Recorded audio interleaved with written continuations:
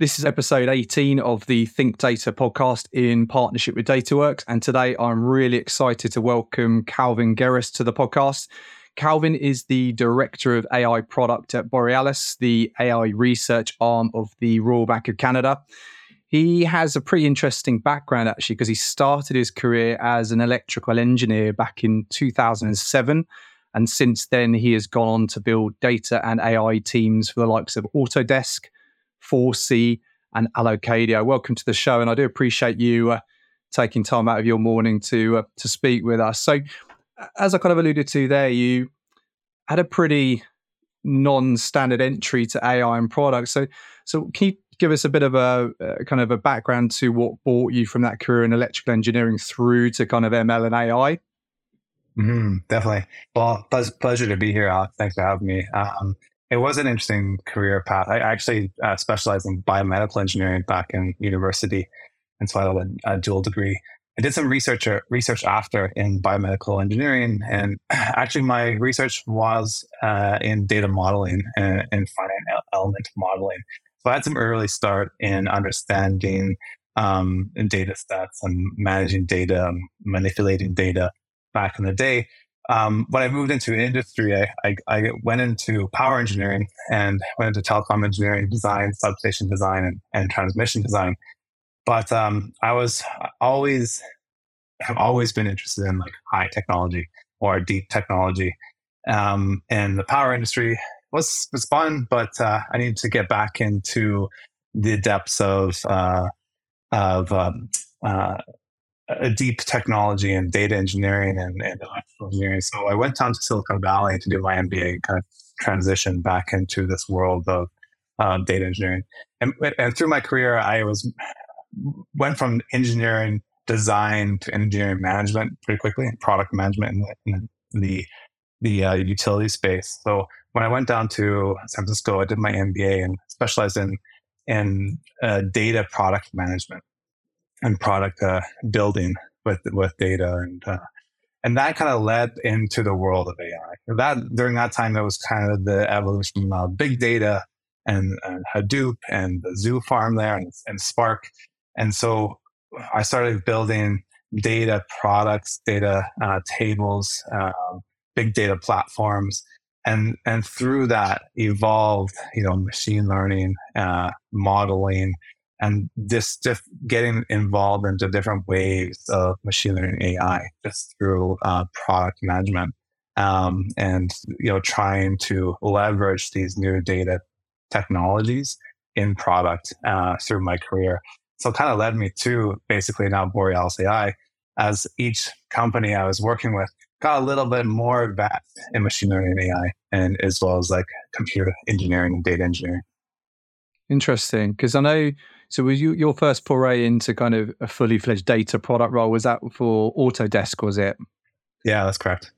So I'm guessing it's quite an early. I know data product now as a fully fledged function has become very kind of common and kind of critical for most data teams. But back then, I guess Autodesk were probably almost ahead of the curve, I'm guessing, in terms of having a dedicated product function. What was the reason for that? Actually, I was part of their big data platform team. So what they were trying to do is organize their data so they could better utilize it in their multitude of products. So their clients' data, their asset or product data, their usage data, behavioral data. So building these data tables so product teams can leverage them and utilize them for more advanced AI and machine learning features within their products. So it's kind of thinking about the core of what makes machine learning good or like useful is you need to have good data to start off with. And so leveraging that data, it takes a lot of work to make sure your data is organized, cleaned, it's clear, and it's useful. Also, it's transformed in a way that the models can understand and the teams can leverage more broadly. So that was the kind of main role of Autodesk. And Autodesk was transitioning from the licensing the software to subscription, kind of like Adobe had done in the past. And so that transition requires a good understanding of data from moving to the cloud. Interesting. And obviously you're now at Borealis AI, which, as I mentioned, are the kind of the research arm of RBC. And can you give us a bit of an understanding? Because not many people, I can imagine, would have heard of them typically. But what type of projects and use cases are you typically working on there? And how involved are RBC from kind of a direction and research standpoint? Yeah, Borealis AI started about 5 years ago, um, focused on fundamental AI research. And one of the main core tenets of Borealis was to keep a lot of the strong AI talent coming out of the Canadian universities close to Canada, close to home, and try to attract those top researchers from these universities to help push the uh, AI capability set of Canada forward. And so Borealis AI was an institute that we could attract these top talent and produce, fundamental papers in AI, machine learning, research and development. About 4 years ago, when I joined Borealis, the transition was from fundamental research to applied AI. It's okay now. We've built this research institute that is accredited with top talent and producing great research. And how do we apply this into RBC, the World Bank of Canada, into existing products and operations, and really change financial services from an AI perspective? So when I joined Borealis, we were starting up the business development and product management organization within that team. And RBC invests quite a bit in AI, and they respect its potential, but also approach it cautiously and with a lot of safety and responsibility towards AI. And that's a big tenet of our Borealis as well as principle is how do we develop this AI safely, respectfully, and trustworthy.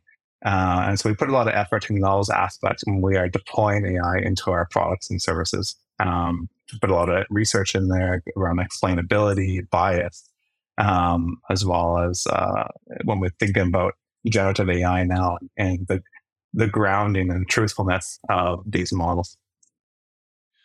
Yeah, it's interesting, isn't it? Because I think there's a whole discussion point at the moment about responsible kind of development, responsible product development, and actually there's a whole case study here around kind of governance, and it's been well publicized. So it's interesting that you are approaching this initially with that in mind. And I know from an investment banking and banking standpoint, I guess from an AI and machine learning standpoint, that's probably one of the main sectors that is up for such disruption. If you think of the sheer scale of the data sets you're working for, is a lot of it, is it aligned to a particular kind of technology vertical or use case, or is it really just looking at AI across the whole piece? Yeah, it's a great question. And we dig into very narrow use cases at the bank and apply,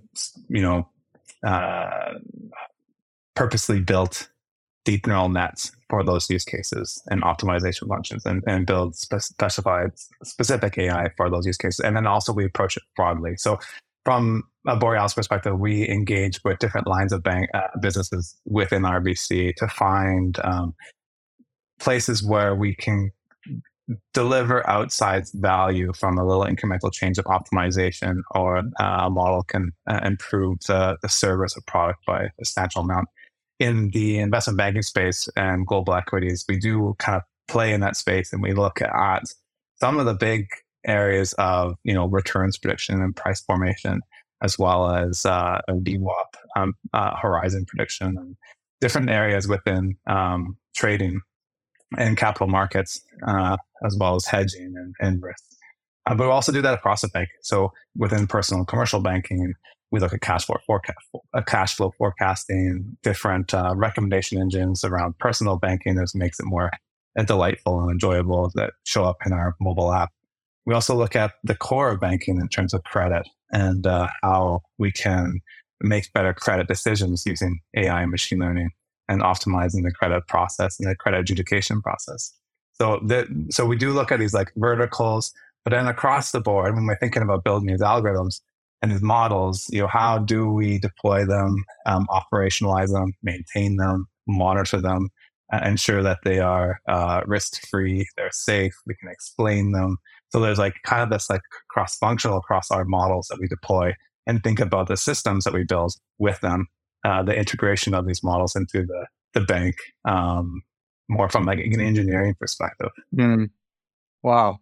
So a huge amount of work going on there. And I'm guessing you touched on something really interesting at the beginning there about one of the visions were to retain the talent within Canada. And I think we talked beforehand about the brain drain effect of having North America or America so close to the border. So are you beginning to see that switch happening where people are staying in Canada? Because it's not necessarily typically people, maybe like yourself, when you did your MBA, you go to Silicon Valley and that's naturally where you would gravitate to. But are you beginning to see more of a increase in a opportunity for people to stay in Canada? Yeah, I think so. And some of those companies are coming up to Canada as well, right? So they have set up their office That here in helps. Canada, which is nice. It helps. I still think Canada has a lot more to grow in the tech sector generally. Yeah. I think there's some really great hubs. Toronto's becoming a really awesome place for tech. We have some tech darlings like Shopify that are doing excellent. Cohere is like really ramping up right now and coming out of Toronto. Waterloo has always been really great for like AI talent. Vancouver, where I reside, is also a really nice startup hub, and it's really small, but I think there's a really core group of excellent engineers and technologists that live here in Vancouver that are starting to build something special. And then we've had a lot of startups coming out of the Vancouver, BC area as well. I think Slack was originated from Vancouver area. A couple more that are really, really nice. So I think it's a growing tech industry, and then from the AI perspective, we still have a lot of really good AI talent coming out of the universities. You know, a lot of them still go down south and go to these big companies that provide the opportunity.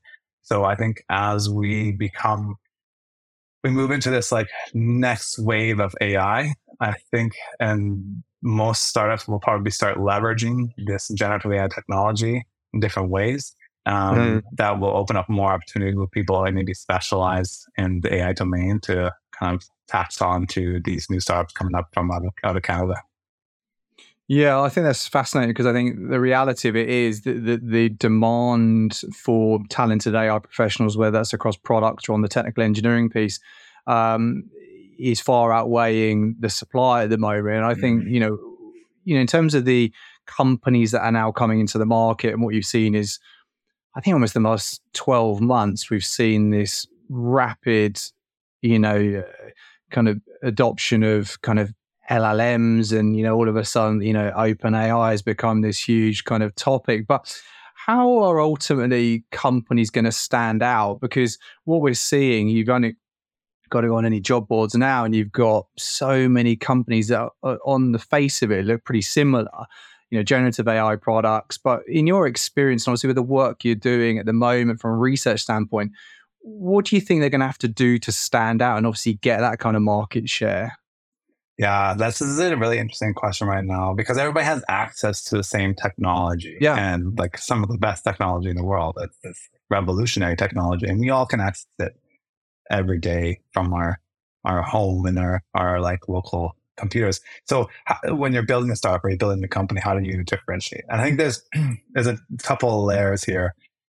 The advent of prompt engineering, I think this is one area, like zero shot learning, that has really blown my mind, really, from the like working with AI and machine learning in the past quite a bit, is having to have a lot of labeled data or clean data sets to align a model towards a certain task. Now you don't really need that. You just need instruction in natural language. And maybe even like a couple examples we really want to push a little bit. So that first layer of differentiation around prompt engineering to like modify the large language model towards what you're trying to align it to, what task you're trying to align it to. That's one area that differentiation, but that doesn't go very long. It's not a very big moat around your product, because anybody can kind of maybe reverse engineer your prompt or figure out your prompt. And also, there's always the risk aspect of this prompt injection. So people can, modify how your large language model shows up in your product by just slowly prompt engineering it or prompting it away from your core prompt. Now that they're Yep. trying to fix this a bit, like OpenAI is putting more weight into the system message to make it more safe in terms of these prompt injections or kind of manipulating your LLM. But so that's one layer of differentiation. But what really is interesting with these generative AI models now is that it's more than just this chat interface. It's this platform. And OpenAI is showing that with plugins and the ability that it connects to other services and databases and downstream systems.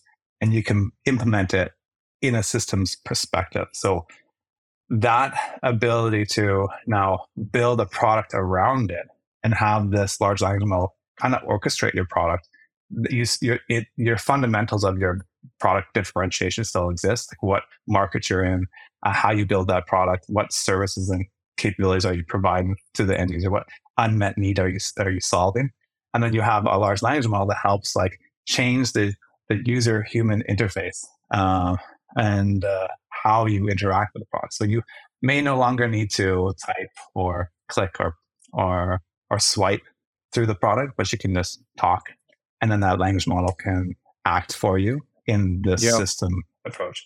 Now, there's more layers to this, like to make him more differentiated. So there's the foundation model builders, like Inflection or OpenAI or Cohere, that are building those foundation models, which are really expensive. Yep. But there's this concept of you have the foundation base model, then you have the assistant model that's ChatGPT or these chat-based models on top of it. If you're able to supervise, fine tune, or RLHF on top of this base model to fine tune it to a specific assistant model, then that gives you a different flavor of AI or different like personality of AI assistant model, which can differentiate you against the market. So no longer is your AI the same as ChatGPT or Pi, for example.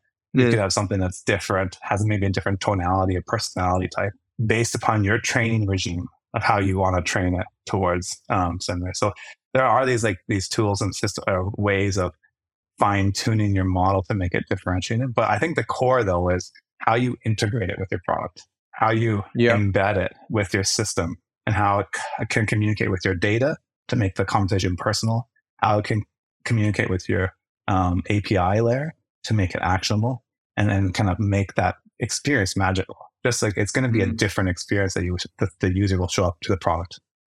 Yeah, I think it's interesting, isn't it? Because you've only got to see what's recently happened with Databricks and Mosaic, and you think actually how they're buying this effectively. The market is going to become a huge amount of startups, or as you rightly say, fine-tuning the same product to just fine-tune it so it's so refined, so we tailored for the respective market, and then obviously they're ripe for acquisition. Databricks, obviously Microsoft with 10 billion. I think it's going to be really interesting. And I think I spoke to someone last week who was saying actually what they're working on is how to deliver the results, because actually it's still probability, isn't it? It's still not 100% true facts being delivered here, and it's how they deliver that message based on the demographic. So a 6-year-old girl in wherever could receive the information differently from a 65-year-old male somewhere else. So yeah, I think so in terms of the stuff you're doing at the moment,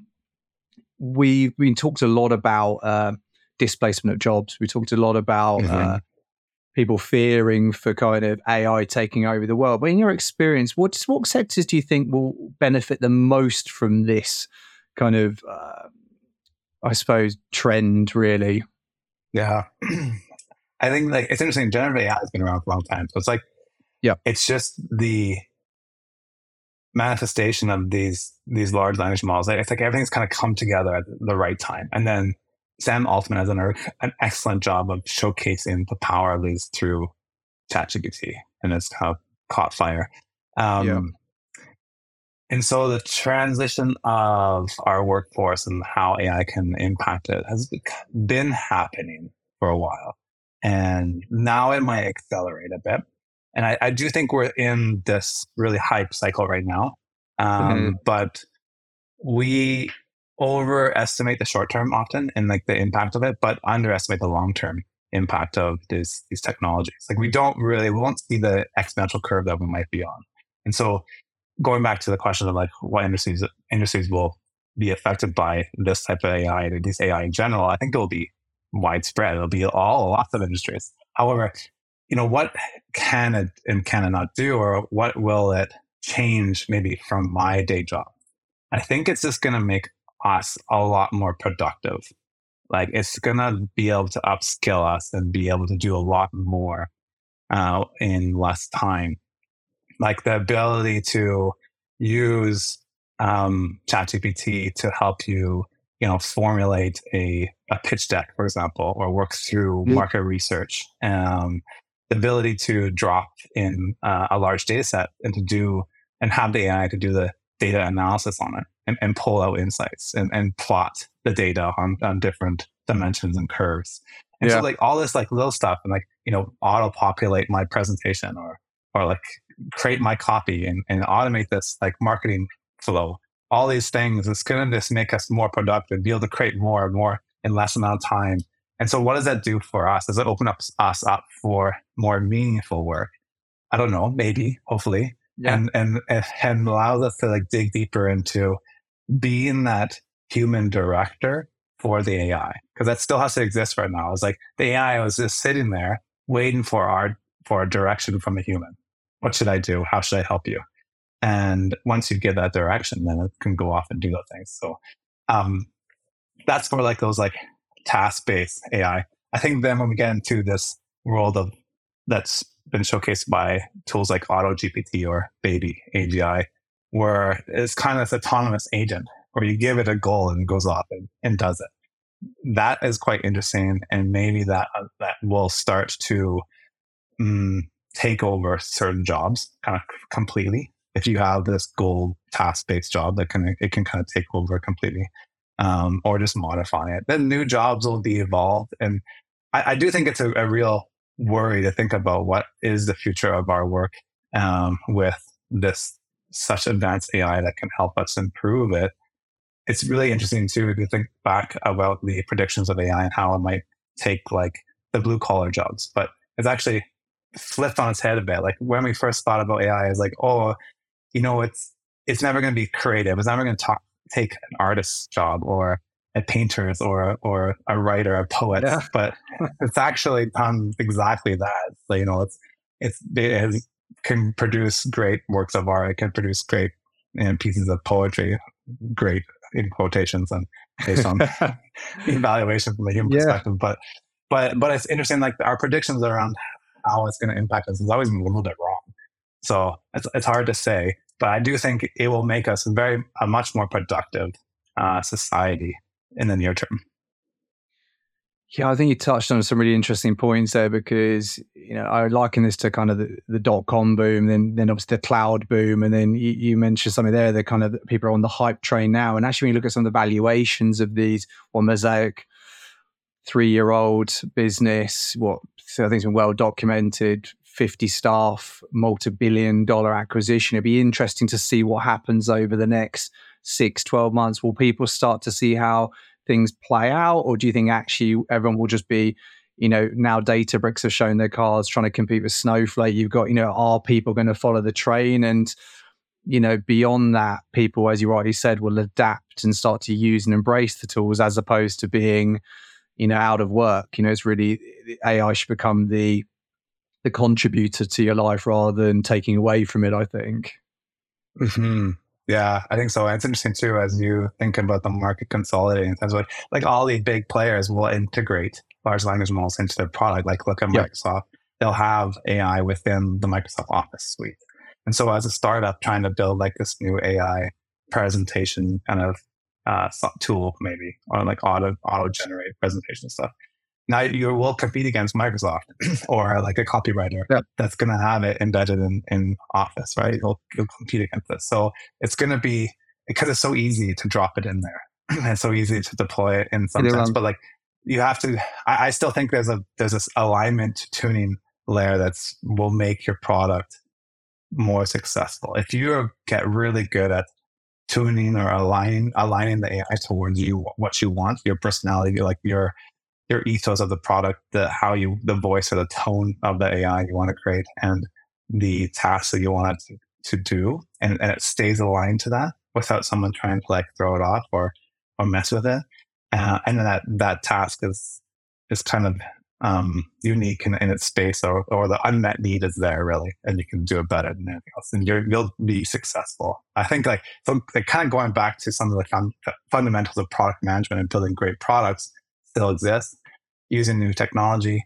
And I think one of the key elements of making that large language models, these generative AIs, work for you is alignment tuning and thinking about that. Yeah, I think it's really interesting. On the product piece, because you obviously did your MBA, then you went into a fully fledged, product kind of career. We're seeing the demand rise, as I mentioned earlier. Salaries are on the up. This really is front and center AI centric ML product.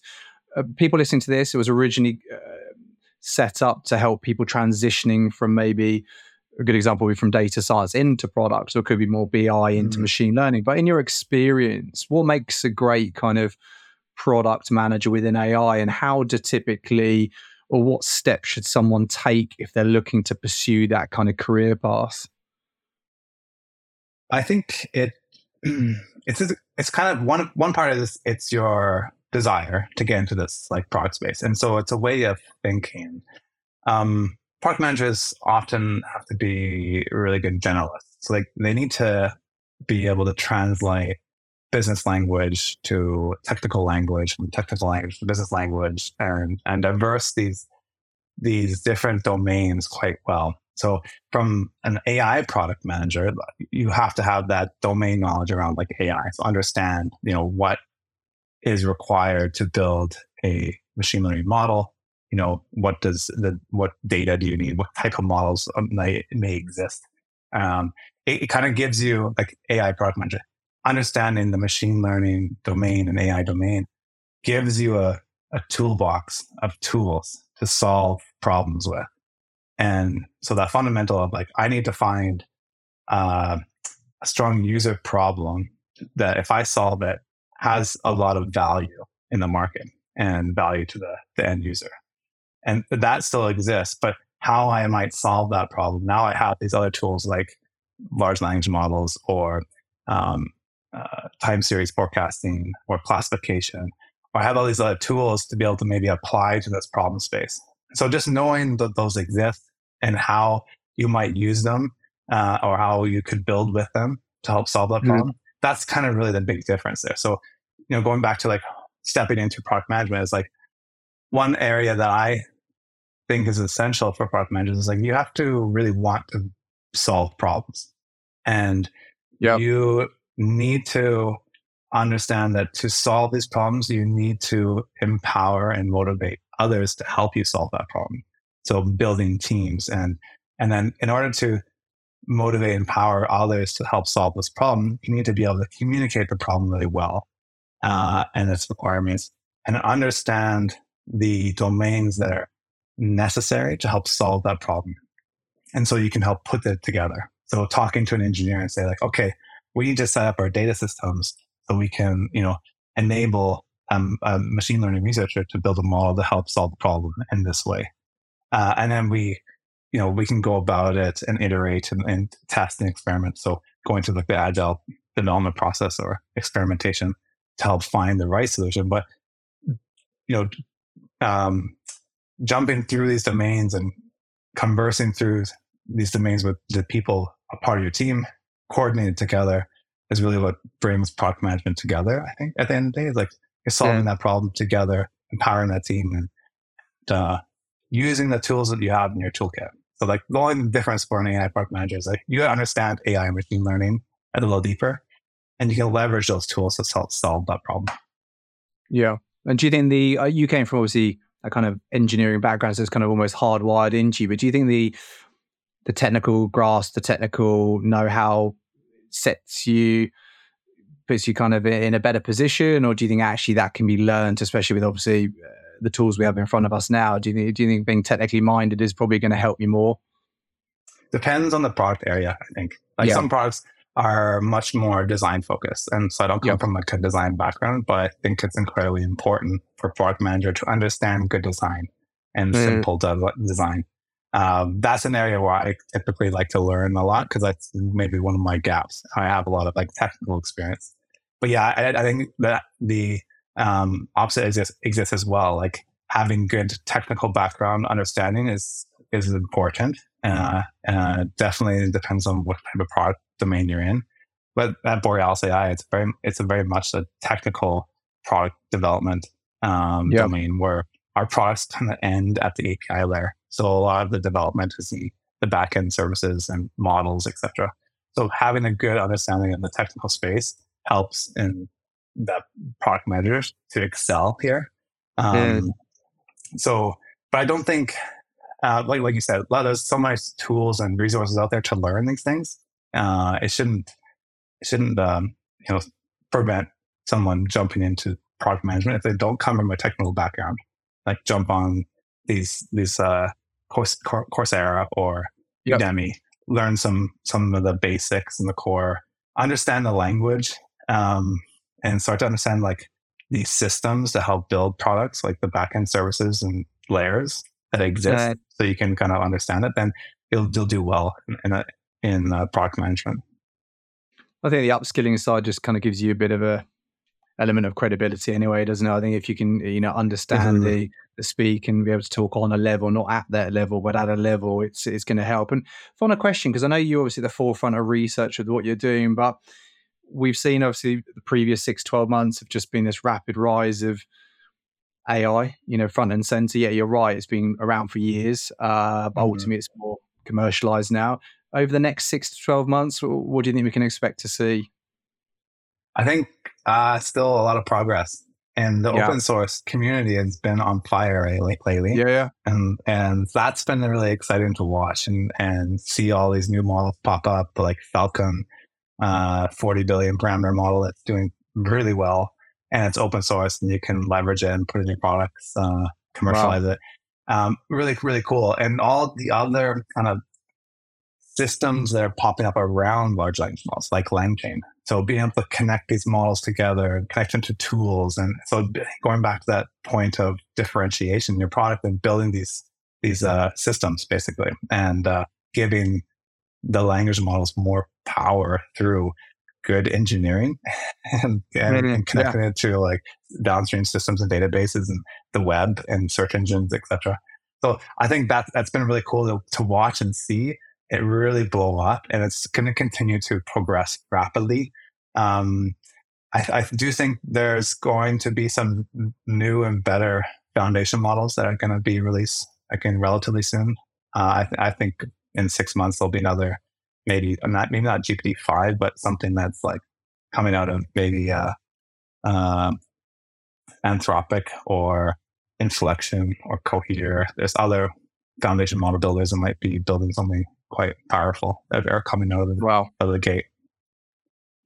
Exciting time. And for you to be kind of front and center of that must be exciting for you to be involved in it. And everyone we speak to at the moment, they're genuinely excited. There's on the other side of the fence where people are generally quite terrified. But it sounds like done the right way with the right governance. You mentioned right at the beginning, models Mm. built in the right way, products deployed effectively, and governed. I think there should be no reason to be concerned.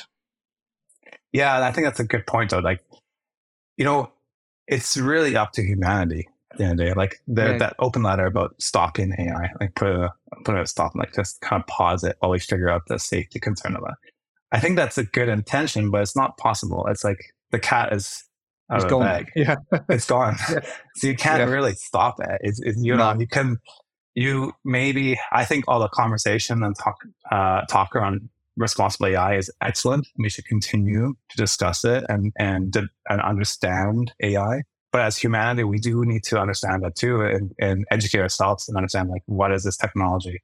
How is it going to affect me? How might it change my worldview or my kids' worldview?